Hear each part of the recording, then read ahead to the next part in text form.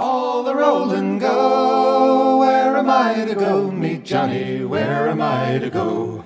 For I'm a young and a sailor lad, and where am I to go?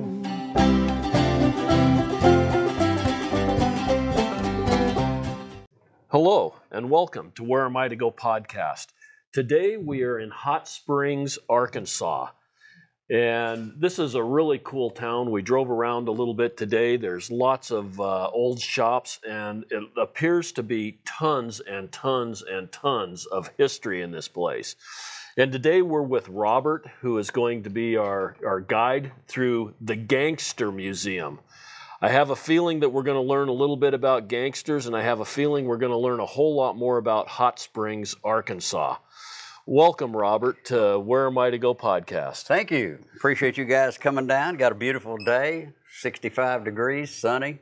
We hadn't had that this year yet. We've had it the last couple of days, though. I think we got pretty good weather until Friday. Well, and we're still early in spring. The podcast probably won't come out till late summer, so I don't want to give people the wrong idea that it's 65 degrees and this Not is a all place the time. to escape the heat. We do hit 100 occasionally, but all in all, the mountains kind of insulate us a little bit, and there's enough water here, lots of water. There's enough water here to kind of keep things cool down. But it's hot water.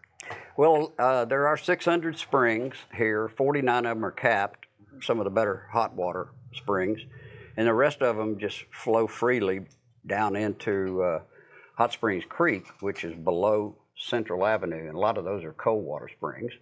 But generally, it's most of the springs are hot water, thermal water. Okay, and they run underneath the street where everybody's driving. Underneath it, yeah. Well, everybody's driving on top, and all the water, and it's year-round water. You can hear it running when you cross any of the streets that run into Central Avenue. You can hear it running constantly, even during droughts. And it's a pretty good flow of water. I mean, we've always got water here. Wow. Yeah. Okay, and they had a lot of bathhouses and that kind of stuff back in the day? They did. You know, originally it was a sacred ground for a lot of Indian tribes. They'd travel great distances to get here. Of course, the Cherokees were just over in Oklahoma, but we had the Caddos and the Quapaws here. And once they got here, there were open pools of hot and cold water downtown here in what is now the National Park. And they just lay down their spears and their bows and arrows, and everybody got along, and it's been like that for hundreds of years. It's just always kind of remained sacred like that, all the way at least through some of the tumultuous times where we'd have Bugs Moran and Capone here at the same time, but nobody got it on. Wow. There was a lot of other things to do and have fun with. Mostly women, whiskey, and gambling that would keep them busy. So the guns were not part of it. Okay. And so this was a hangout for all of the gangsters, and that's the reason that the Gangster Museum is here in Hot Springs? That's right. I thought about a lot of places to put it, but this was the only place that we could put it where all of them came here, but they were never in trouble here. Other than Lucky Luciano being arrested here, we actually arrested him for a traffic violation and were able to hold on to him for a couple of weeks.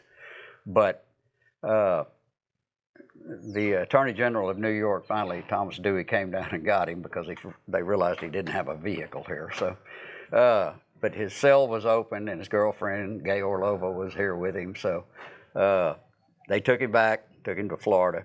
But this is where they spotted him walking on the federal property over there. So they were able to talk governors and senators into having us pick him up. But he was fine here. He liked it. As you took the tour, I guess you saw Ed Atwater, who met him. Right. Ed was 95. He's passed away now. He was 95 when we shot that video in there. So. And now he was the guy that was the bell captain of the Arlington. Okay. Yeah.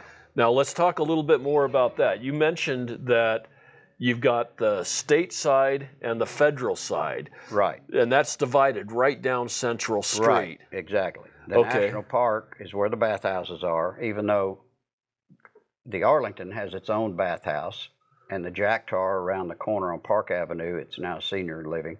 It it had a bath. That was the longest run. Frank Costello owned the Jack Tar Hotel.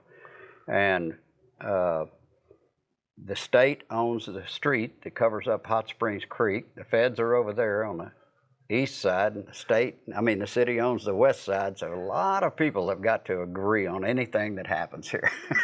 That sounds pretty rough. So we don't ask much, and we just kind of meander through life, I guess you'd call it, here in Hot Springs. But Hot Springs has had some massive floods. 1,000 buildings burned back in 1914, 1915. Wow. And I say in my book, Hot Springs from Capone to Costello, it really didn't matter what happened here. They just mopped up and marched on. Jesse and Frank James robbed a stagecoach out just west of town here.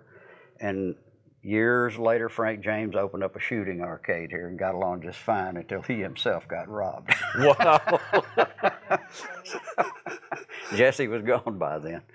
But Hot Springs is so fascinating. I mean, when you get through, the James brothers and Bat Masterson and Wyatt Earp and those guys that would come here for the thermal water. Right. Charles Bassett, who owned the first owner of the Long Branch Saloon in Dodge City, he's actually buried here.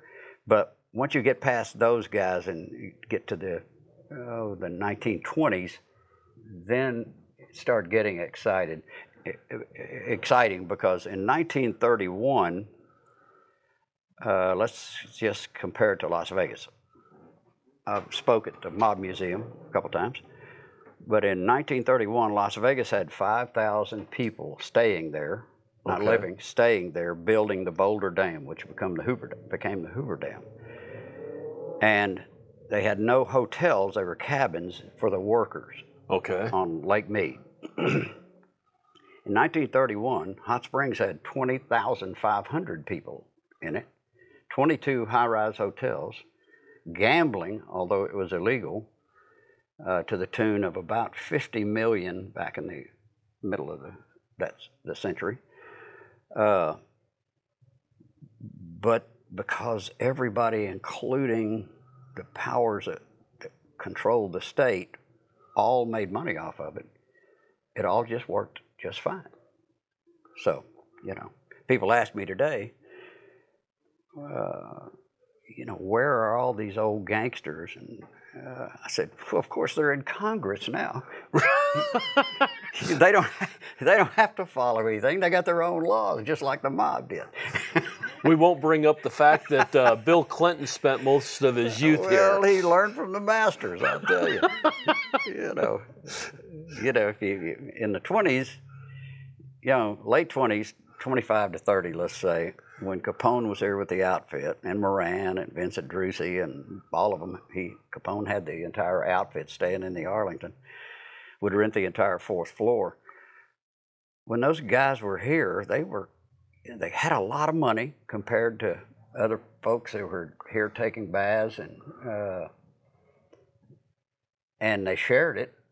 They big tippers, dress nice, very polite. I mean, you wouldn't find anybody in this town. I've seen a lot of written postcards from those days, and you just don't find any of them where anybody said anything bad about the mob. They were the nicest guy, and having met through this a lot of children and grandchildren, let's say Ben Siegel and Capone and Meyer Lansky, they went to church on Sundays.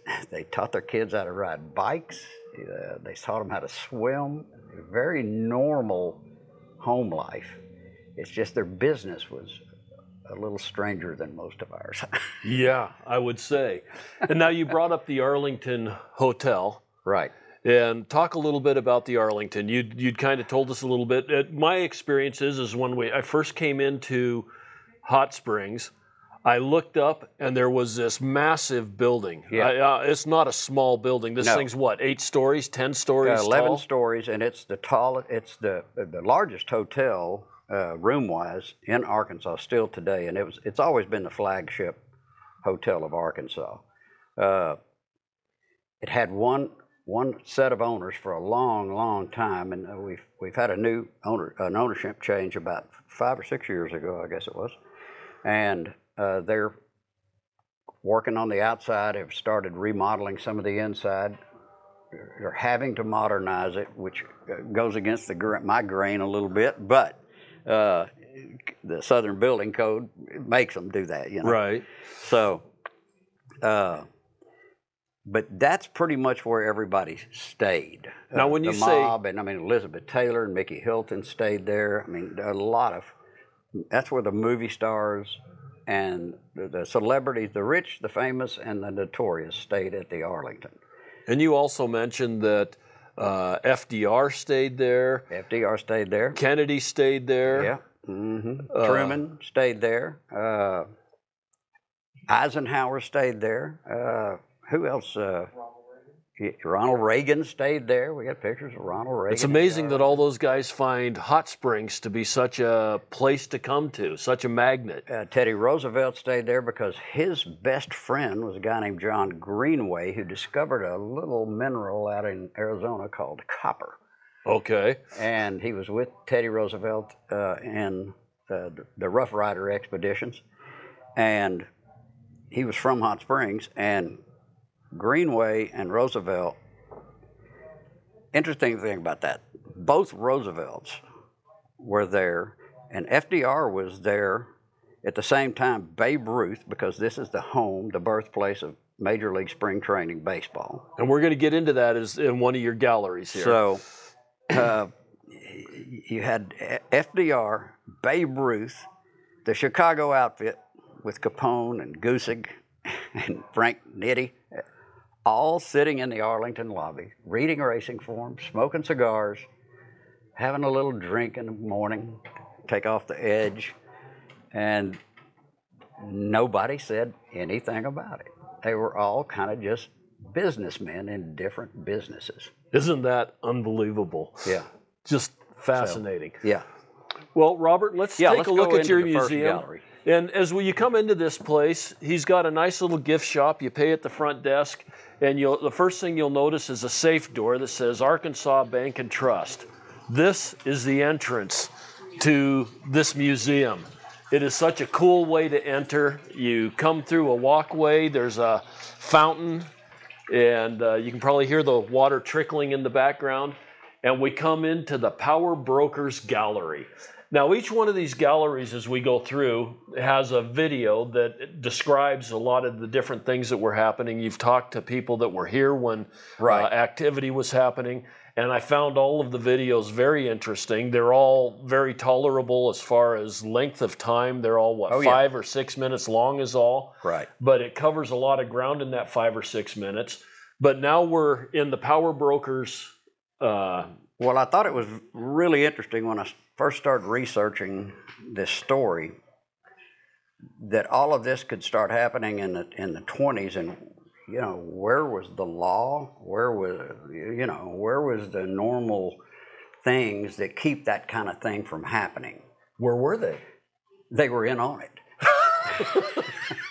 So, we had a mayor that lasted for 20 years. Gambling was illegal, but they figured out if they just split the profit with everybody above them. And back then, states had a lot more autonomy. They weren't controlled by the federal government. Right. I mean, it was just what you did in your state was your business, really.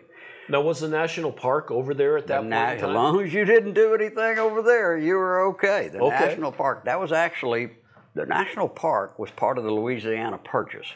Okay. Was what most congressmen told Thomas Jefferson that was the worst thing he had ever done. Of course, it created Arkansas and all the way up to, Minnesota. And everywhere.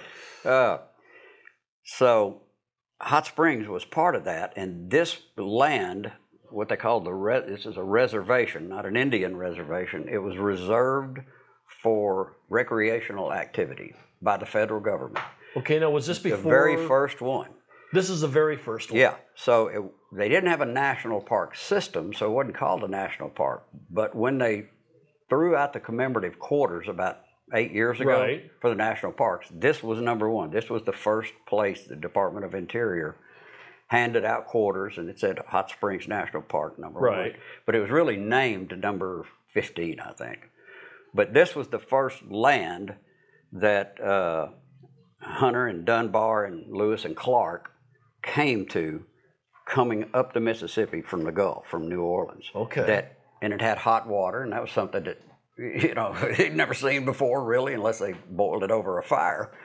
And there were signs that Hernando de Soto had been here, and because he had a nom de plume, they call it, a writer with him on the travels in search of the Fountain of Youth. He thought he had found it here. Okay. And they just wrote about the territories that they took to get here, and it just kind of sounded like they were describing Hot Springs, where Hot Springs is now. Right. Originally, it was called Thermopolis.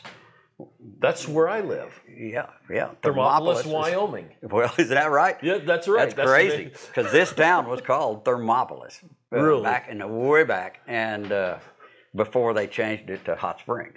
Okay. So it was just interesting. And then, you know, the federal government got involved when so many people were coming here to get in these hot pools, and they thought it would help them. And indeed, even today, hundreds of years later, I don't think they make as big a deal as they should about the thermal water, because we have people here, of course the Buckstaff Bathhouse is right across the street, who come over here while their loved one or spouse, not that their spouse isn't a loved one, but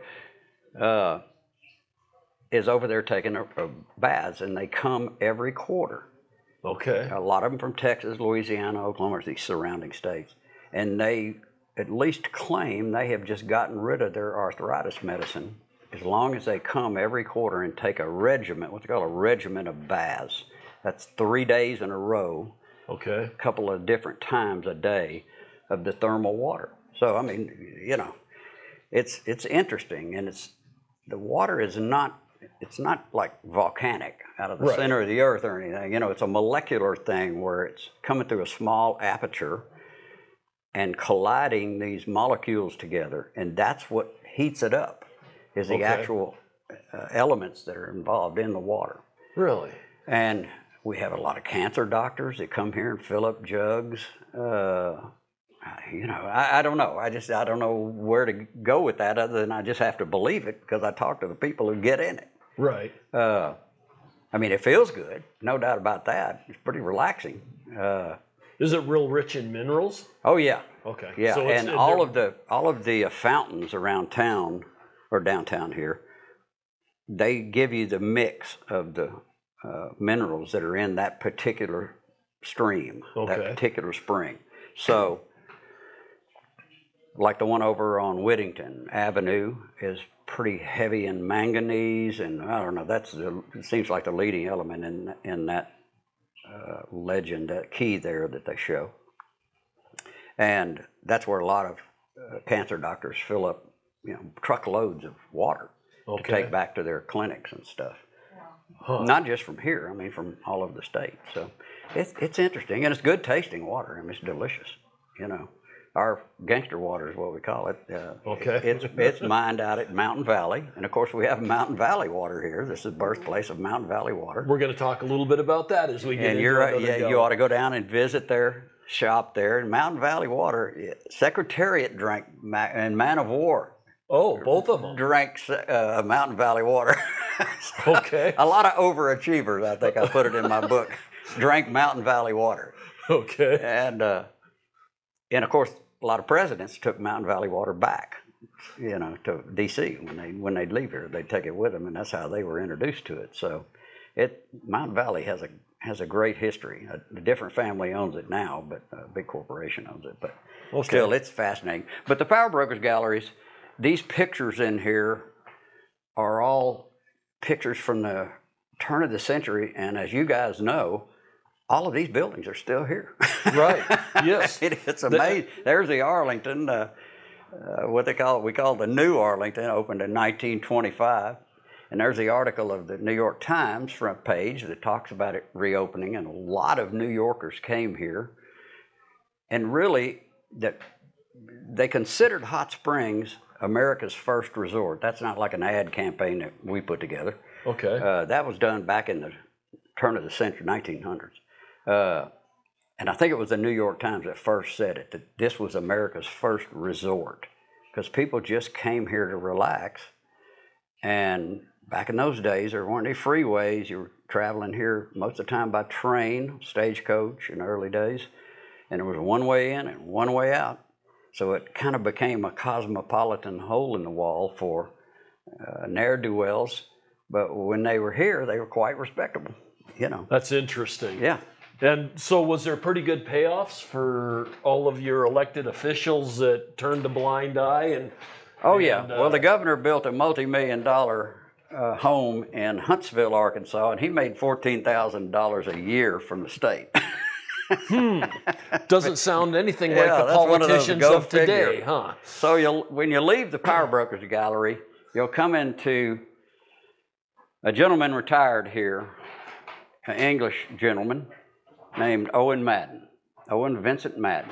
He retired here, came here in 32, then he had to go back to New York for a parole violation they trumped up, but eventually they let him out after 9 months again, and he came back here and he married the postmaster's daughter here and lived the rest of his life here. He owned the Cotton Club, the Stork Club, the Phoenix Brewery, Phoenix Cereal Beverage Company, what they called it during Prohibition, never stopped making beer. And you'll see when we get into Capone's gallery that you could always get alcohol, even during Prohibition.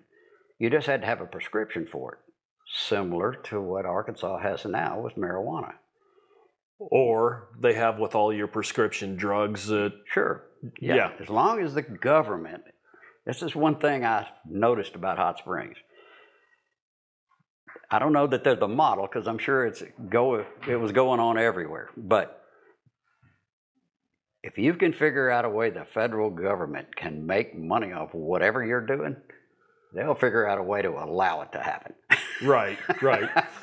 So, I mean, that's just the You bottom just have line. to be one of the lucky guys that's in cahoots. Right. Now, Madden, because he owned so many clubs and owned pretty much New York, he owned the political system in New York. When he got here, he became the architect of how to run this gambling where everybody was making money. The city was going to be making money. The gambling commissions were going to be making money. Run fair games. Some of the people will make money. Shoot some of it upstream. Just anything that could get in the way of commerce. Figure out a way like water to get around it. Okay. For instance, we had a group of churches and preachers basically that didn't like what was going on downtown here, and were kind of raising hell about it, so to speak. Well, his idea of had the gambling house owners, come together in what we call a businessman league meeting. And he thought it'd be best if you take 10% of all the profit every Saturday night and donate it to the churches as a tithe Sunday morning. That sounds reasonable. And things got quiet. And that went on for 40 years. So there's always a way. There's always a way. Where there's a will, there's a way. Okay. You know, some of these other guys, they would have just tried to start roughhousing. Right. Said that, there's a better way than using a gun. Use the billfold. Right. That's the way to do it. And now Owen Madden, I've never heard of him before. Most people hadn't.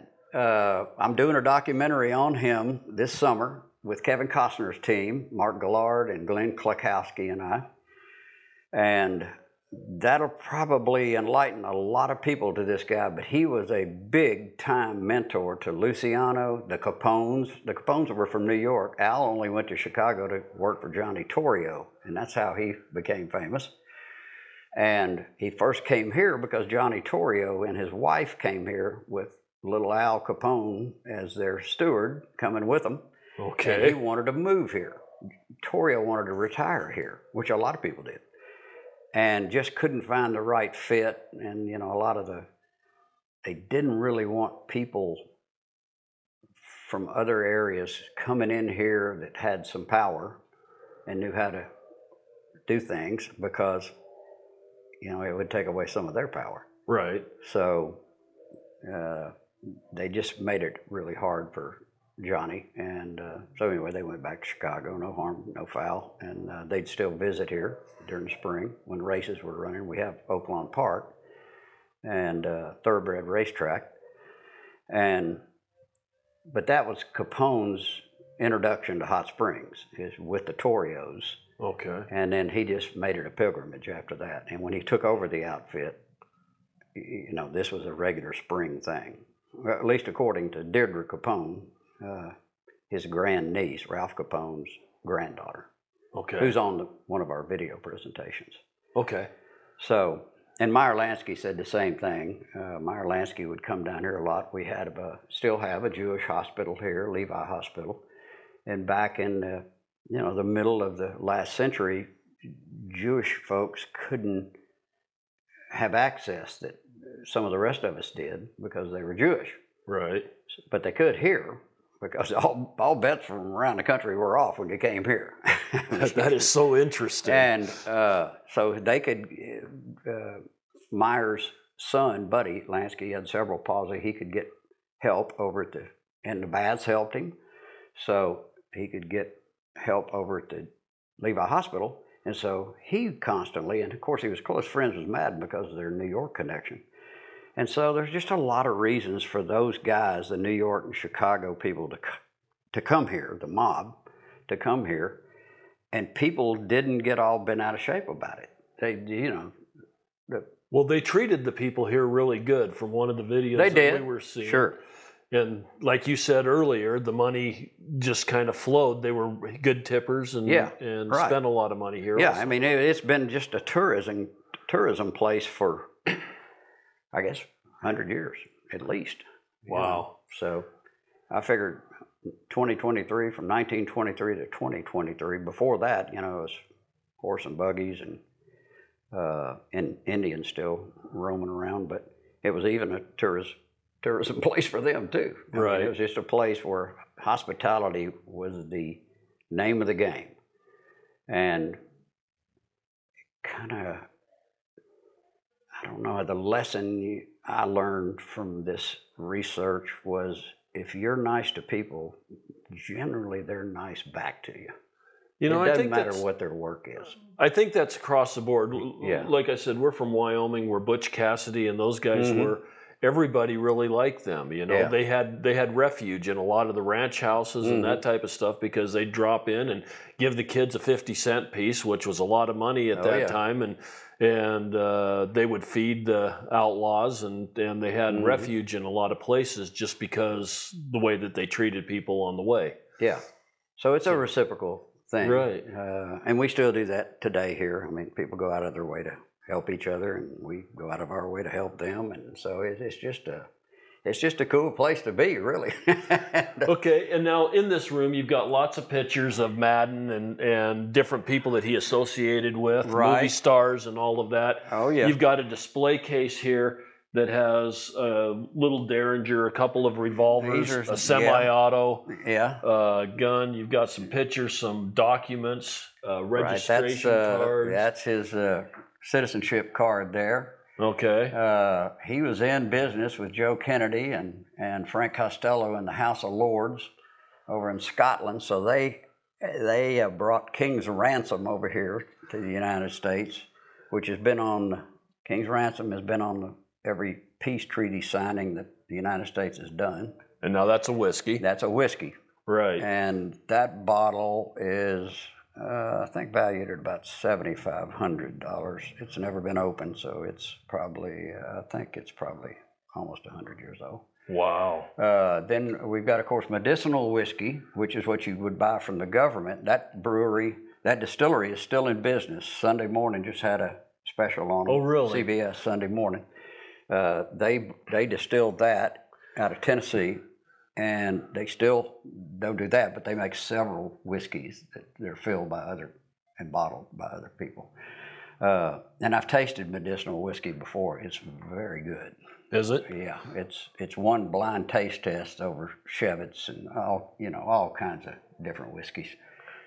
But only for medicinal purposes. That's right, which is why our grandparents, at least mine, I'm 71, my grandfather would have, what I learned now is a shot glass, and he just called it his medicine. But if you think about it, in his day and time, it was medicine. Right. You had to have a prescription for it.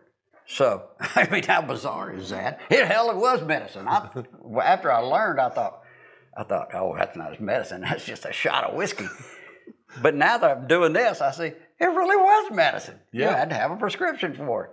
So anyway, it's funny, and that just stuck with everybody. So, just more fascinating history. We had a lot of moonshining here, and we'll get into that in the next gallery. Okay, well, let's head to that gallery. Yeah.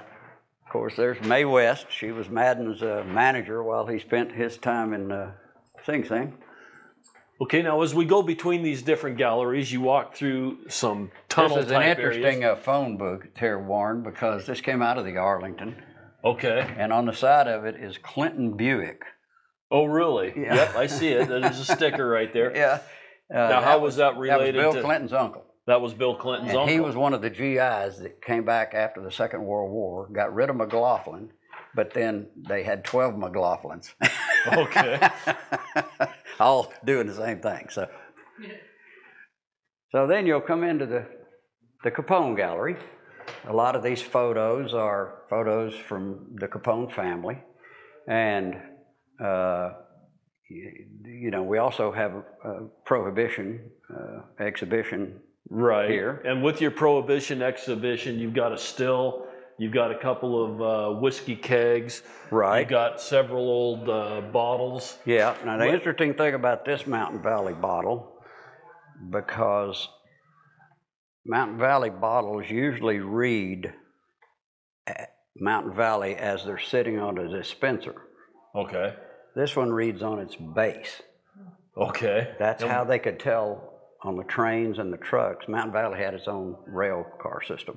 Okay. And so they could ship this all over the country, and it looked clear because it's made with mineral water. It looked just like water. Okay. But the only way the people who unloading it knew which bottles were whiskey is if it read Mountain Valley that way, it was moonshine, clear. And it read on a dispenser. In other words, it'd look upside down in that situation there. Right. Then it was water.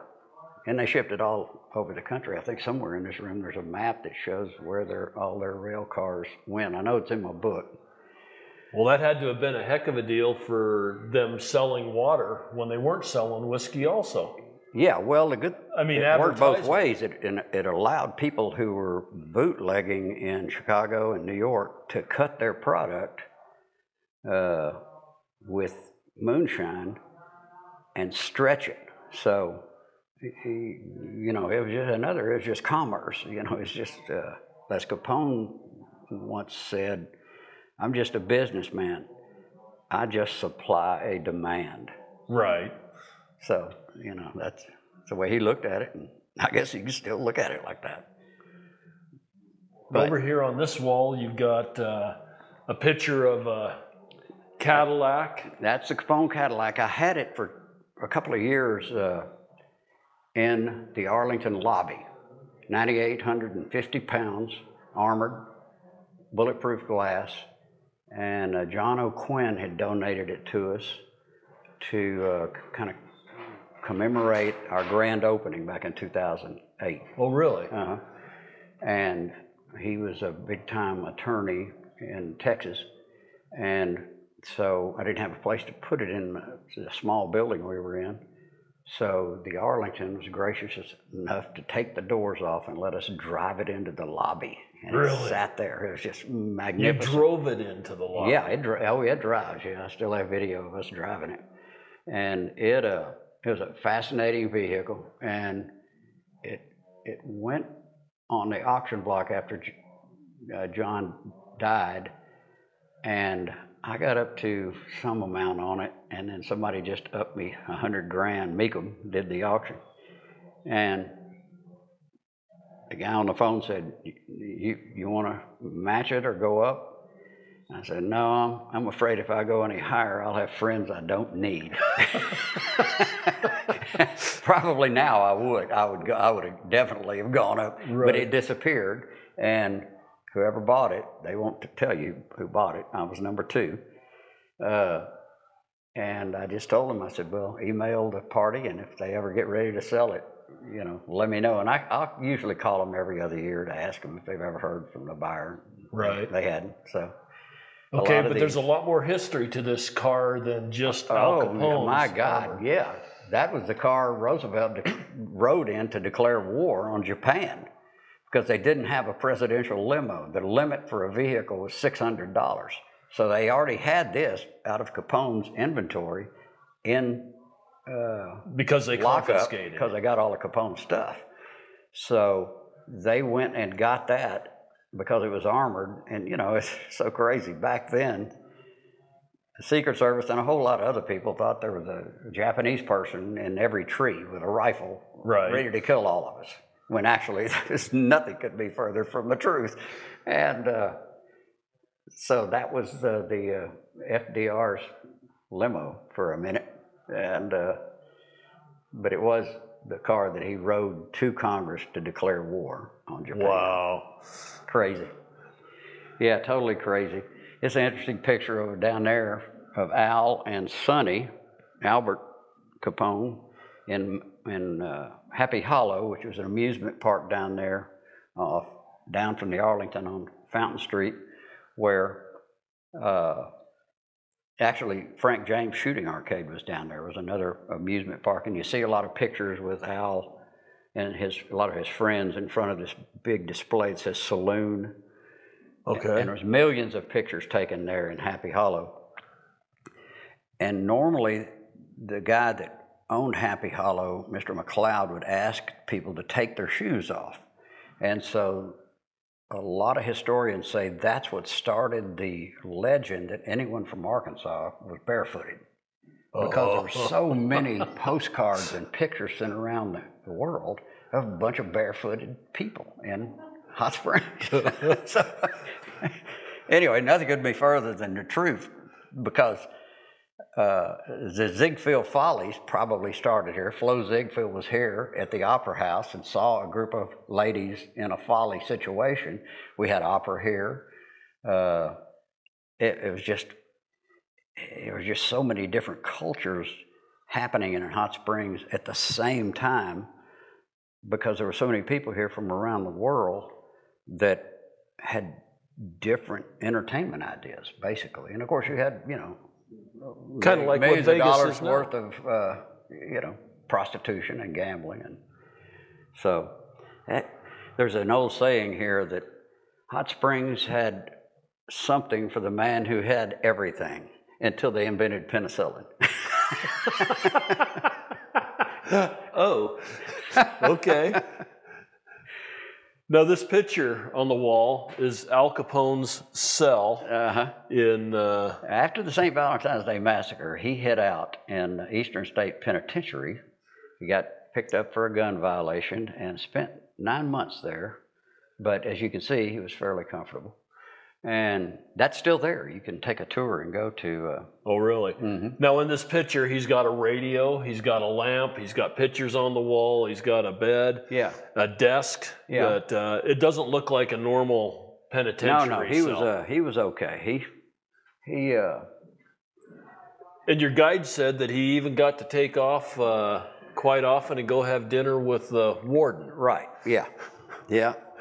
That's a big haunted museum now in eastern Philadelphia. Eastern State Penitentiary. Then as we leave this gallery, we come into... Well, one of the big attractions for these guys and everyone else was Major League Baseball spring training that started here. There were 14 teams originally. The New York... And they all came here? They all came here. This is where it started. We have a baseball trail, these big signs that are out that you can put a phone up to and get a little history. And of course, there's history written on those plaques around the city. There's 27 of them. And these are 100 of the Hall of Famers who practiced here every spring. These are Hall of Famers who came from Arkansas. And you know, it's just Honus Wagner had a school here for Major League Baseball players. Okay. With a guy named Ray Doan to try to tell them how to spend their $5 a month that they were making professionally. And, you know, this is the 1918 team that won what I'd say a World Series because, you know, there were only 14 teams. But it was Honus Wagner's team, and there was two fields here basically. We had the field over by the Alligator Farm. Alligator Farm is the oldest attraction, I guess you call it an attraction, in Arkansas. It was the first attraction ever here. Okay. Arkansas Alligator Farm. And the Pittsburgh Pirates, this is back when Pittsburgh didn't have an H. You know, originally it was just Pittsburgh, ended with a G. Oh, really? Yeah. Okay, I did not know that. The guy I bought these glass slides from sent me a pen, a lapel pen, that had Pittsburgh written on it. And I called him, I said, did you make these? He said, no, man, Pittsburgh didn't have an H on it back then. He said people wanted to be fancy, so they started spelling it with an H. I thought, man, how crazy is that? But anyway, these are the little things that, you know, fascinate me. They do me too. Yeah. That's a lot of why I love museums. That's a picture of the Babe over in front of the country club. After he got through playing, he really wanted to become a filmmaker and a real estate guy. And of course, Madden knew him from New York. And so the Babe spent a lot of time down here, as did all of these players. And you've got a full-size mannequin. That came from the old Yankee Stadium. And I bought it from a collector. And there were 3 of those, and it's signed by J. Dowd, who sculptured all of those Babe Ruth. And we redid a field, put a few $1 million in one of the old fields where Ruth played here on Belding Street. Oh, and really? There's an 8-foot statue of the Babe over there. We just christened it this year. Wow. So it's pretty fascinating. But these signs that are around town, you ought to there's one right out front of the Gangster Museum. We just stopped and read that one. It's talking about how the Major League started coming here because they felt it would detox them and get them ready for detox them from alcohol. Correct. And get them ready for the baseball season. Yeah. Well, it did all of that, but they just get retoxed after the games. And so, you know, it didn't. The detox only lasted during the period of the game. Leo DeRocher got fired 3 times by Branch Rickey because of running with the women and drinking and just carousing, basically. They called it back then.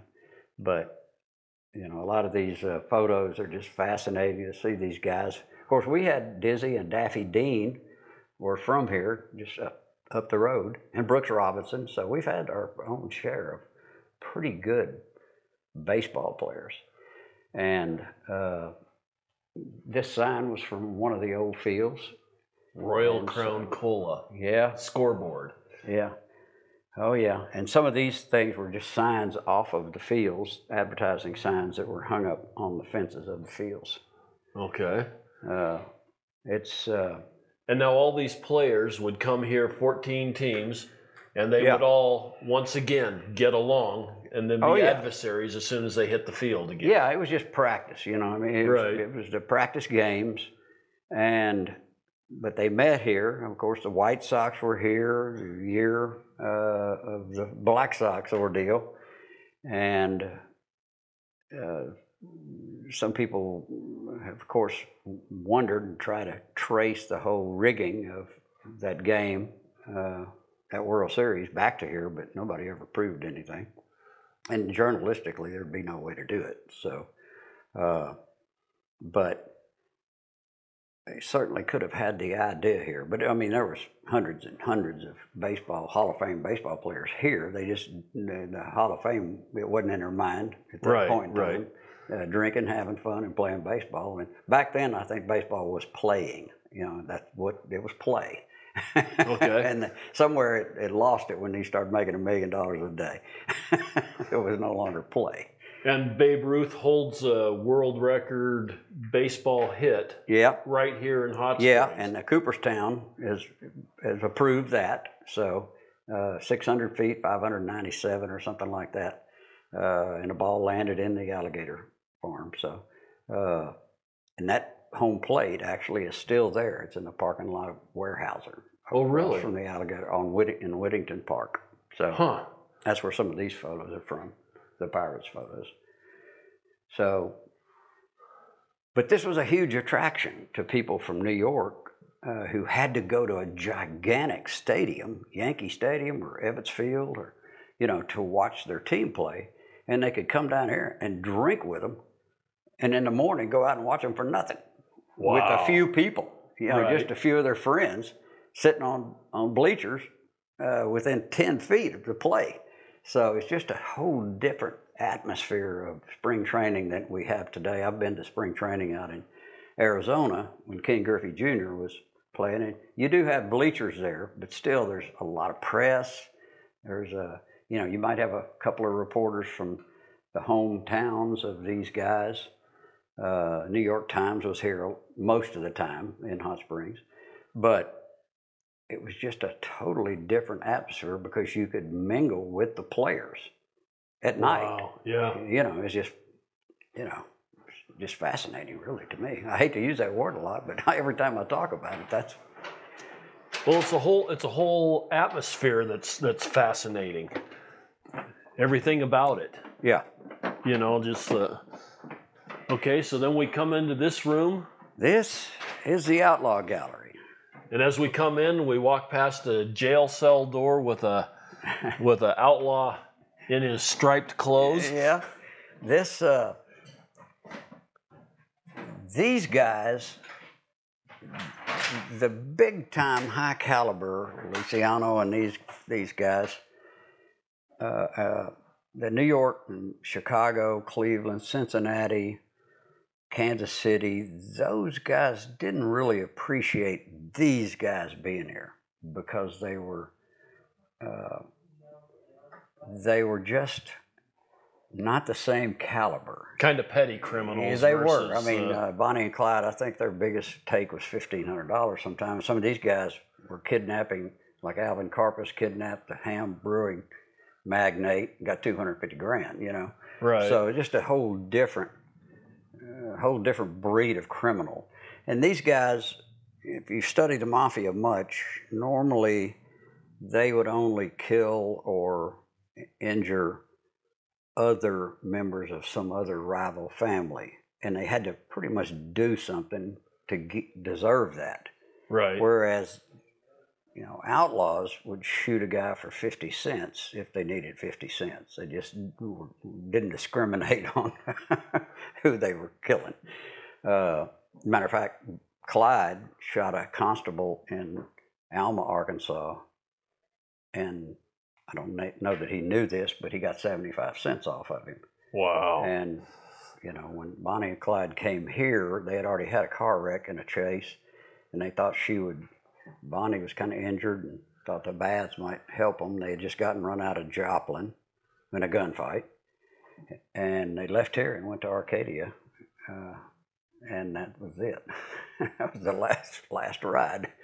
But we did a podcast at Gippsland at the Bonnie and Clyde Museum, and the way he described Bonnie's health at that time was just horrible. Yeah. She was not doing well. No, she wasn't. I mean, the wreck pretty much took her out, but this, you know, Gippsland pretty much took them both out.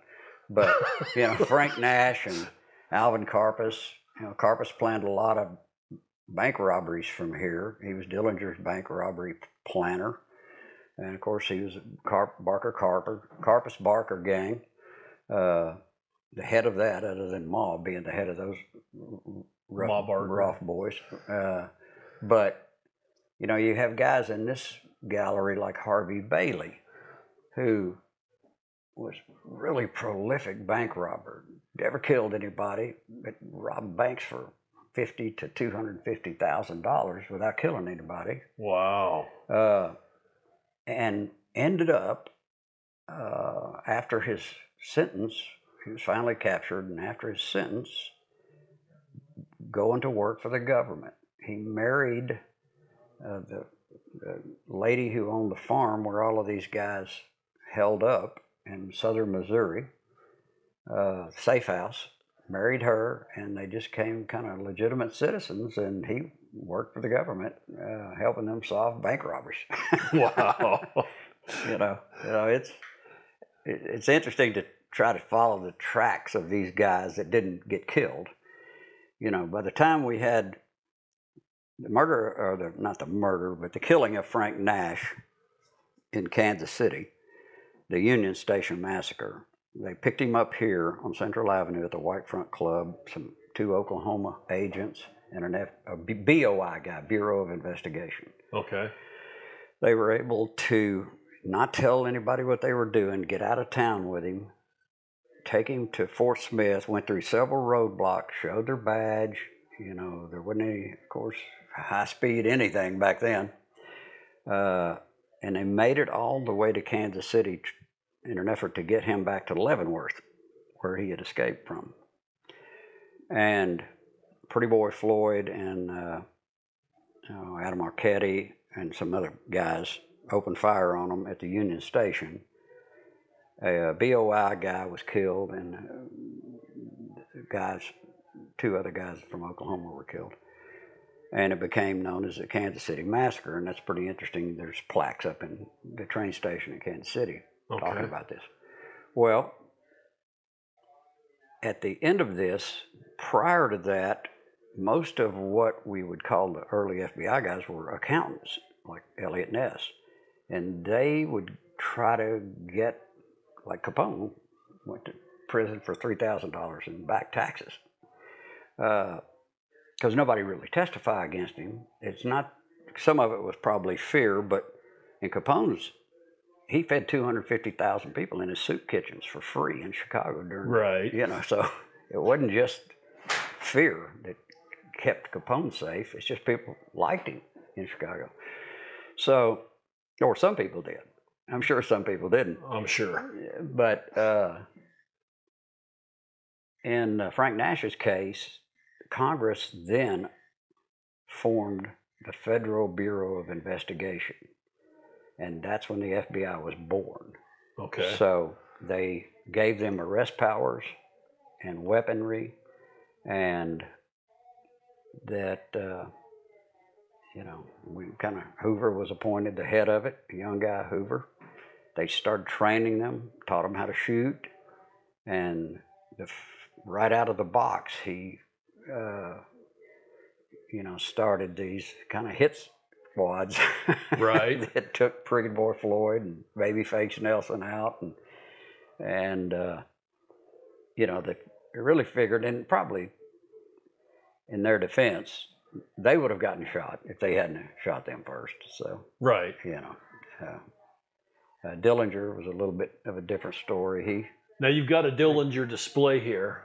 Right. With a very interesting piece. That's one of the 3 death masks still remaining. There's one in the Crime and Punishment Museum, and Bill Helmer, a really famous author, gave that to us, and he still has one, and the Crime and Punishment Museum in D.C. has one.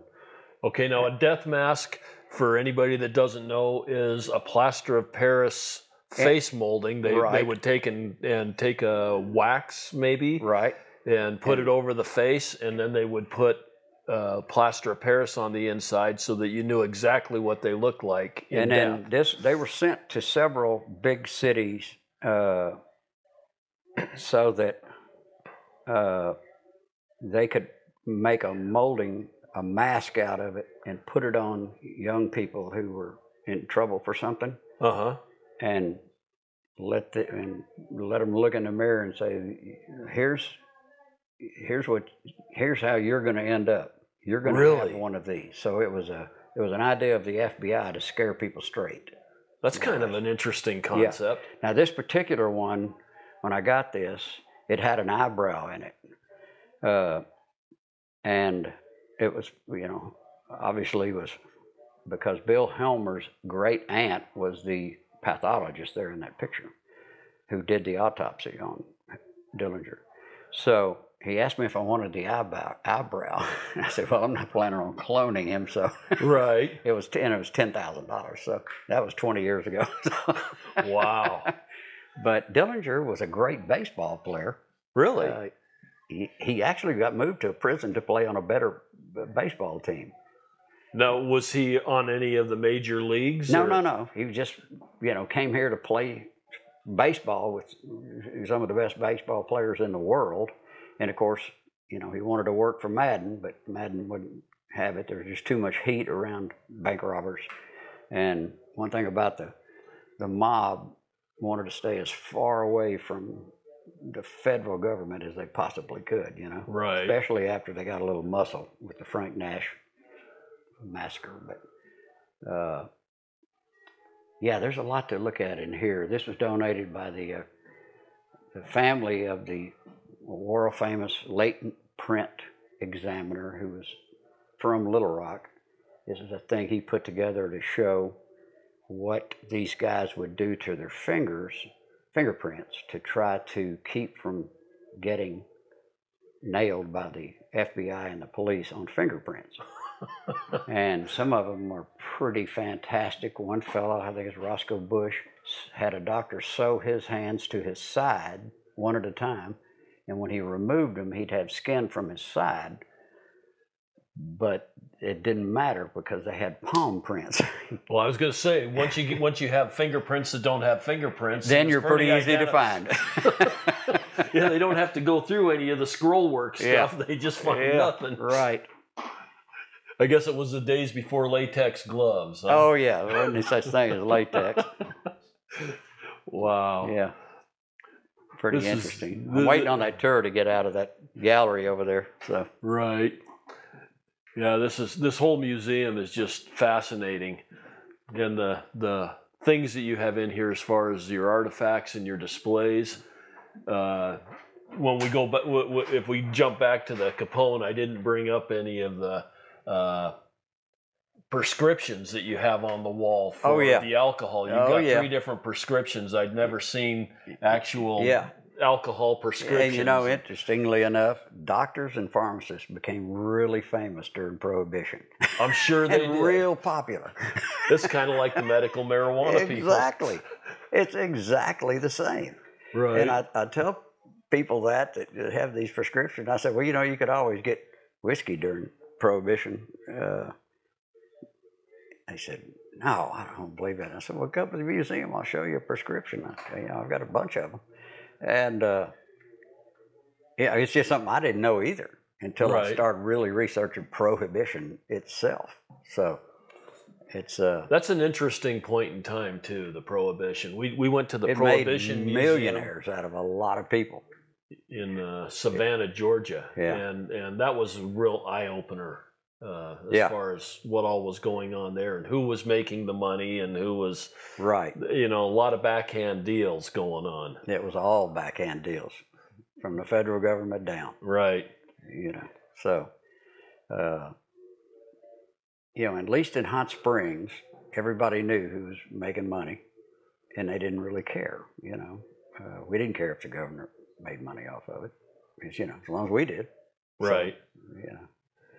So, there's a lot of stories written about Hot Springs. I think I said in my book there are millions of pages of readable stories about Hot Springs on the internet. And I got approached by an Associated Press guy and said, how can you say that? And I said, well, Google it. I said, I Google it. It was like 1.6 million pages. Yeah. Wow. For Hot Springs, Arkansas. So, it's not that we're doing it. Right. It's just this has been around for so long, it's just kind of undiscovered. And when gambling closed in '67, when Rockefeller closed it down. Let's talk about that. That's going to be our next gallery anyway. Yeah. And you've got a slot machine in there. You've got a roulette table. You've got several one-armed bandits. Yeah. And you've got one-armed bandit in particular that was extremely interesting. Talk about that a little bit and how you acquired that. Well, when I got here, we have a lot of lake homes here. Okay. And Lake Hamilton, which is below the chain of 3 lakes, and it's a 26-mile long lake. So you can build on Lake Hamilton. So there are a lot of, Clinton's had a house there, Barbara Streisand's had a house there before. There's a lot of mansions out there. And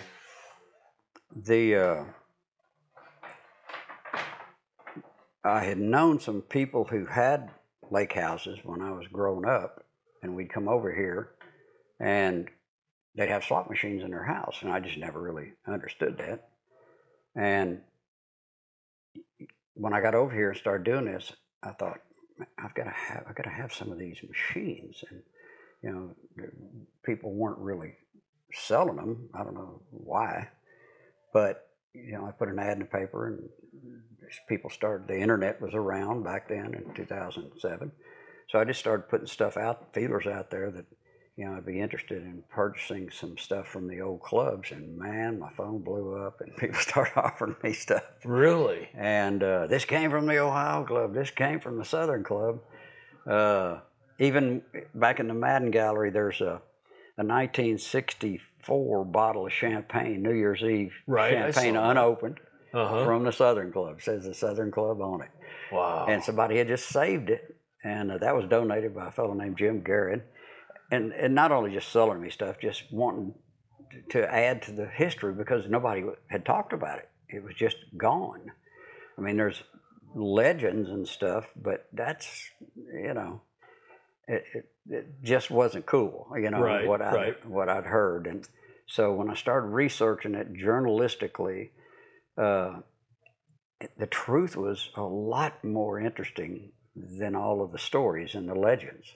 But isn't that amazing? Yeah, because when I started interviewing former FBI guys who had been FBI here for 26 years during what they call the glory days here, and the people who were really involved in it, like you were talking about earlier, when I started interviewing them, I go, man, this is a real thing. This isn't. These guys aren't lying about this. It's like the Cooperstown. On the end of that video there, he said, you don't have to manufacture history here. This is history. Right. And so that's kind of what made it exciting, and sometimes gives me chill bumps to even talk about, because I was just so passionate about it, I still am, about telling the history of Hot Springs. So hopefully the documentary will really broadcast it around the world. We sell a lot of books in Japan just because of the word Capone being on the book. Oh, really? Good, yeah, very big on the Capone. And but to come here and experience and hear it straight from guys who lived through it. Almost everyone on my videos has passed away now. But you got them before they died. I did. And he's got them on all of these videos that we watch in every gallery. He's got the short video, and these guys are talking their true stories. And they tell their own story. They tell the story. And so I don't have to really make anything up about this place. And it's all in the New York Times or the Chicago Tribune or the Miami Herald. You can go to all these other newspapers and find out about this through archives and digging. I have 1,000 FBI files. Wow. Which you can just purchase from the FBI if it's not classified. And this history is so old that, I think there was one page out of Madden's period of time that was not public, still held in the Warren Commission. But, it's really believable when you hear believable people tell the story. Right. And it may not be as you know, titillating as Hollywood would want it, but it's the real story. It's the real truth of the story, which is what I wanted when we started this deal out. The thing is, that's the real history. What Hollywood Yeah, has that's to right. say Yeah. just warps history and puts that much more confusion into it. So we have a saying here: when you get out of this room, these guys aren't quite the caliber of criminal as you get into over here. This is what we call the New York connection. Okay. And first walking in here, this is our newspaper, still in business, Sentinel Record. Albert Anastasia, as I had one tour guide who just passed away a few weeks ago. His funeral is April 5th, Mark Palmer. He'd look at this picture when he's giving a tour and go, Albert Anastasia, uh-oh. Because he killed 67 people for murder. He was the head of Murder, Inc. Okay. Luciano and Costello and those guys. But he wanted to move here. And he flew here to see if he could find a place and move here, and made the front page of the newspaper. And of course the chief of police and those guys wouldn't let him, but this is so crazy is that they wouldn't let him move here in the 60s, but they invited Frank Costello to come down and run the gambling. And that letter, his refusal letter, or his turn down, was in the Arkansas Gazette. And he was real nice about it, said, I love visiting, but I'm retired. This is after he got out of the mafia, so to speak. I love visiting here. I'll always keep coming to Hot Springs. I have interest in a hotel there, but I don't want to run anything anymore. And that's published in the newspaper. Yeah. So it's like this is the most openly kept secret there ever was. Oh yeah, that's right. Exactly. Wow.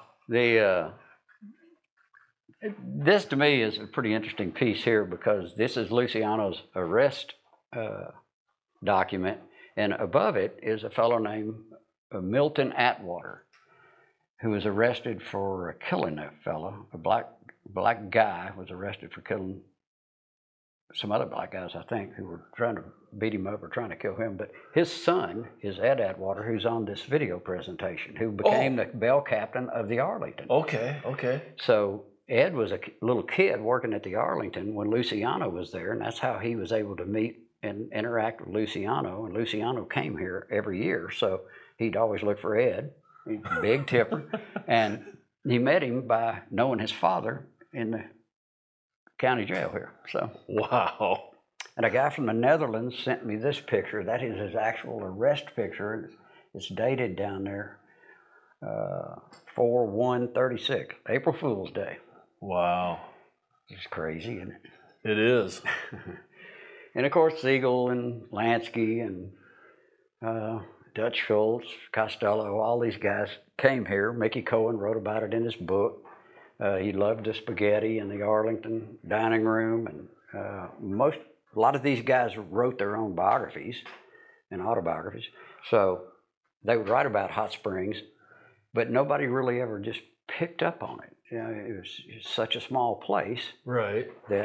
And they didn't really talk about it that much because they didn't want everybody flocking down here.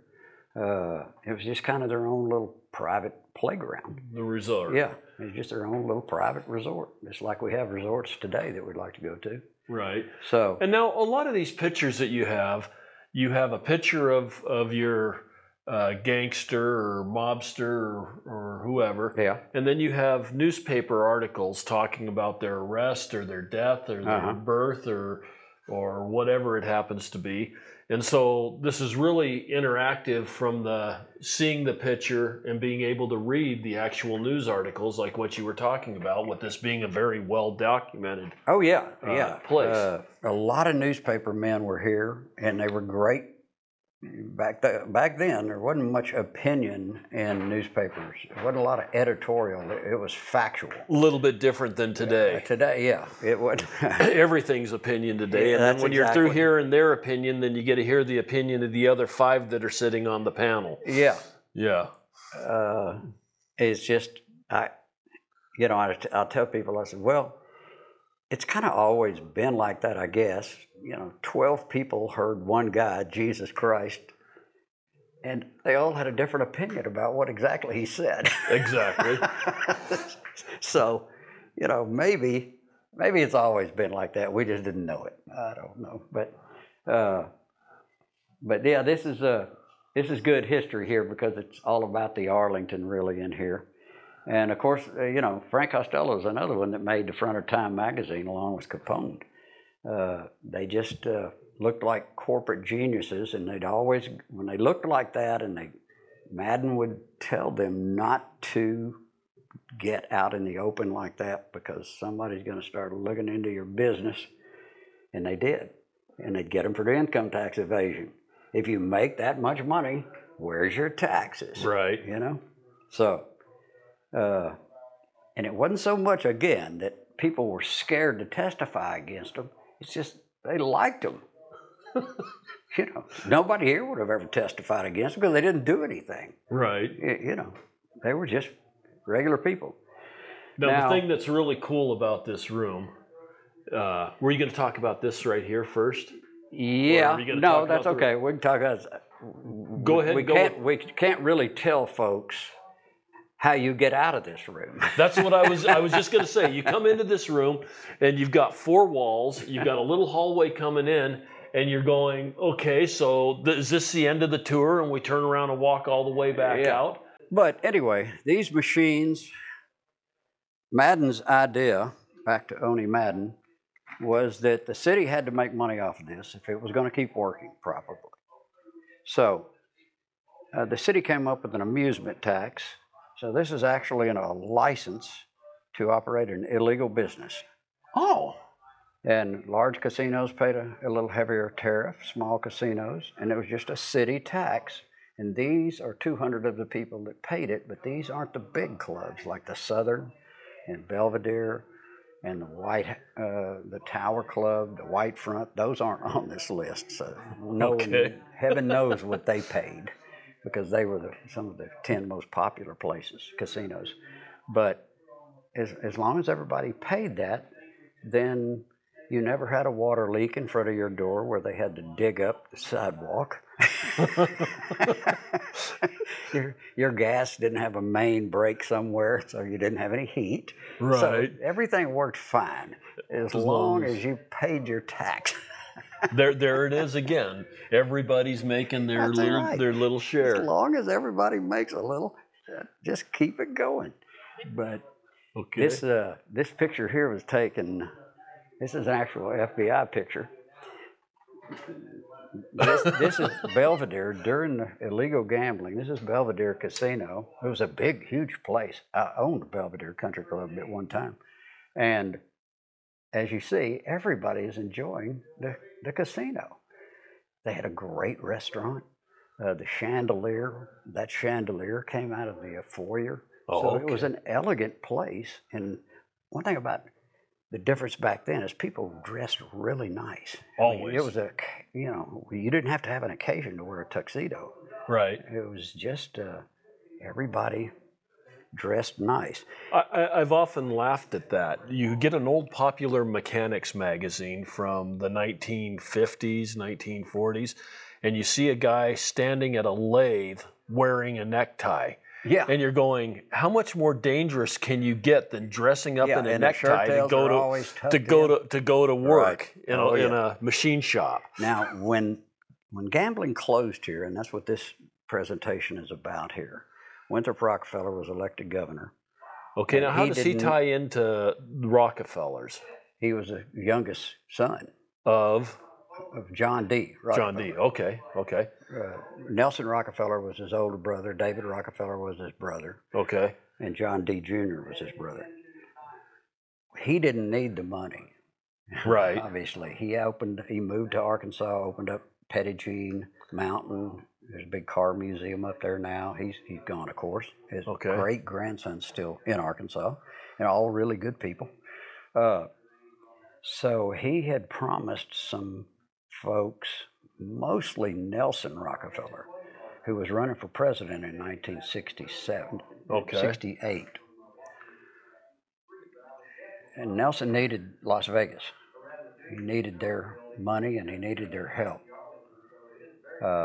He ended up after Hot Springs, after Winthrop closed down gambling here. They never arrested anybody and, destroyed a few machines, just make a public thing out of it. But Nelson lost the primary. So really did it for nothing. But he satisfied his promise to the folks that really wanted Hot Springs to kind of stop doing this. And some of the children of the club owners told me that really they were about ready. It had been going for a long time, Right. And things were, Bobby Kennedy, Attorney General, had passed a Telecommunications Act, which prohibited wiring, the wire service, and bookies and betting and all of this stuff. So it became a bigger against the law than just state now. So these guys packed up and went to Istanbul, Turkey, and bought a palace and opened up Casino de Istanbul, and it operated till 1975. Oh, really? It's still there, but it's under Turkish rule now. Okay. So they weren't quite done with it. They flew a Constellation prop airliner from here with 60 people on it over to Istanbul, and they had another one sitting here ready, and every 60 days they'd rotate shifts, and it was all of our best dealers, the ones that didn't go to Vegas, and our pit bosses, and that went on till 75. One of the investors was a Greek, and Greece and Turkey got into a spat, and they were afraid that Turkey would nationalize their money. In other words, take all their money. Right. So they would regularly fly every other month. They would fly barrels of hundreds, thousands of dollars on the plane with the crews and bring it back. And by 1975, they were able to actually wire a lot of their money that week to Holiday Casino in Las Vegas. So, they basically just said, okay, well, we're done here, but we'll try this over here in Turkey for a while. Right. And that was 67 to 75, though. That's a pretty good run, 8 years of it. And then it just kind of came to a halt. But the money, according to the head of this state police, they never took any money. So there were millions of dollars in these counting rooms that was the owners of the club's money in 1967. So, still around. Wow. It's not buried. You can see it all around you. Right. Yeah. Yep. And in here you have a craps table. You've got a roulette table. Yeah. And this is a great wheel here. This is a 40-inch wheel, and they stopped making them in the late 30s, early 40s. Of course, I don't know how they would last forever. This one, of course, is that old, and it's still in perfect shape. We have casino nights here where they play money and have the best time you can think of. It's still set up so you can play it when you come in here. I don't know about play it. You can run the table. Yeah. We have the Civitans Club comes in here.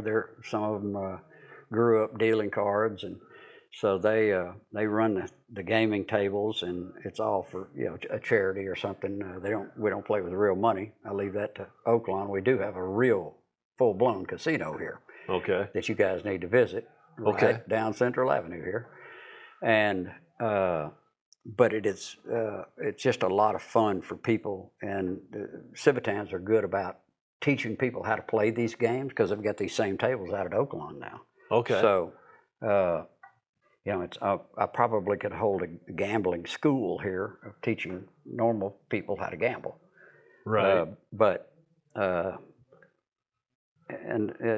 To hear them talk about it, there are better ways to make a living for sure. But there's also a good and a not so good way to wager on these machines and these tables. So anyway, we got a blackjack table, craps table, and a roulette wheel in here. And you've got a one-armed bandit you can pull the handle on. Chuck-a-luck, which was Hoyle said was the absolute worst form of gambling. They would take this dice cage. Okay, we've got a cage that looks like an hourglass. It's probably a foot and a half tall. And yeah, it's got 2 dice, and you spin it, and you would put your money down on 1 through 6. And if you were lucky enough to hit one of those numbers, you would double your money. If not, of course, they'd just take it off the table. And Hoyle said that the Chuck-a-luck is what this was called. Said this was the worst wager you could ever get involved with because the house always wins. So, of course, my experience in Las Vegas is the house always wins anyway. I was going to say the house always wins. Yeah, it's and this, of course, this display here is just great stuff donated to us. Bow ties that some of the waitresses used to wear. You know, a lot of the waitresses in the Southern would kind of dress like playmates, and they wear bow ties, and in chips from a lot of the casinos here, which you know are valuable because they were considered illegal. Illegal casinos. But, just bingo cards. Bingo was a big deal here. Almost every place had bingo, kind of like we have Keno now in the big casinos. Back then it was just bingo. So when you leave here, you know, you'll go into our theater, which will take you under the street of Central Avenue, where there are a lot of things to be discovered, and we were lucky enough and fortunate enough 15 years ago to discover some of those things. So we won't go into exactly what that was, but it really augments the entire tour because a lot of people hear about tunnels here, and it's not so much that it's a tunnel as much as it's a creek that had to be covered up because the buildings were washing into the creek. The wooden sidewalks and, you know, back in the Western days. So once they started paving, they had to pave over it kind of wall to wall to just keep it from eroding and the business has fallen off in it. So you can drive a Mack truck underneath Central Avenue. And it's that big? It's huge. It's now in your in front of the museum here, it's probably 30 feet to the ceiling underneath. Wow. Okay. It didn't look that big when you were walking through it in your video. No, that was right up there at the front by Whittington Park. Okay. And all of the flooring the concrete flooring is gone. Okay. So they had that built up. Now it's all eaten like the Grand Canyon. It just keeps getting deeper. It keeps getting lower because there's water flowing through it constantly. And it goes all the way to Lake Hamilton. So it's about 7.5 miles of creek. That's amazing. And, you know, it'll come above ground. It doesn't come above ground, but it's exposed off of Belding Street. You can see it. There's what we call a greenway that the city has built there, which are nice dog parks and you know, nice sidewalks that run beside it. And if you want to get down in it, you can. And it's just for people who've never experienced real nature like that, there's about 4 or 5 miles of running, babbling brooks year round. Wow. You know, it doesn't matter how much drought there is because it's coming out of the ground up here. Right. So, and out of these 2-3 little mountains that surround the valley. This originally was called Valley Street. So, anyway, we hope people from your listeners will get a chance to come down and visit Hot Springs. A lot of hospitality and it's just a lot of things to do. There's a lot of things riding, fishing, skiing, water skiing, that is. I was going to say, I didn't see any snow. No, there's no snow. It's water skiing. What are your winters like? Are your winters pretty mild? Wasn't bad this year. We had a few below freezing days, but I would call it, we're zone 7 if you're a master gardener. So, you know, we're not quite into the 8s. Louisiana and southern Arkansas is. But it's pretty middle of the road. You know, it was 39 this morning when I woke up, and it's 70 now. So, right. Really nice. It's typical spring here. I don't know that we even got snow this year in the winter. We may have had a little bit of frost. We may have gotten some snow. Some parts of Arkansas did, I'm sure. But Hot Springs, because of the hot water, you know, it doesn't stay long, at least on the street, Right. because you know there's so much thermal energy below the street. But everybody needs to come down and experience the Arlington. The Vapors, which you see me doing a video in here, it's back open as an event center, so you can go in there and look at the stage where Tony Bennett first rehearsed San Francisco, according to Tony Bennett, is still there. Wow. And I've sang on this stage myself several times, and it's just hard to explain unless people see it because everybody sees something a little bit different here. Right. It's the crystal capital of the world.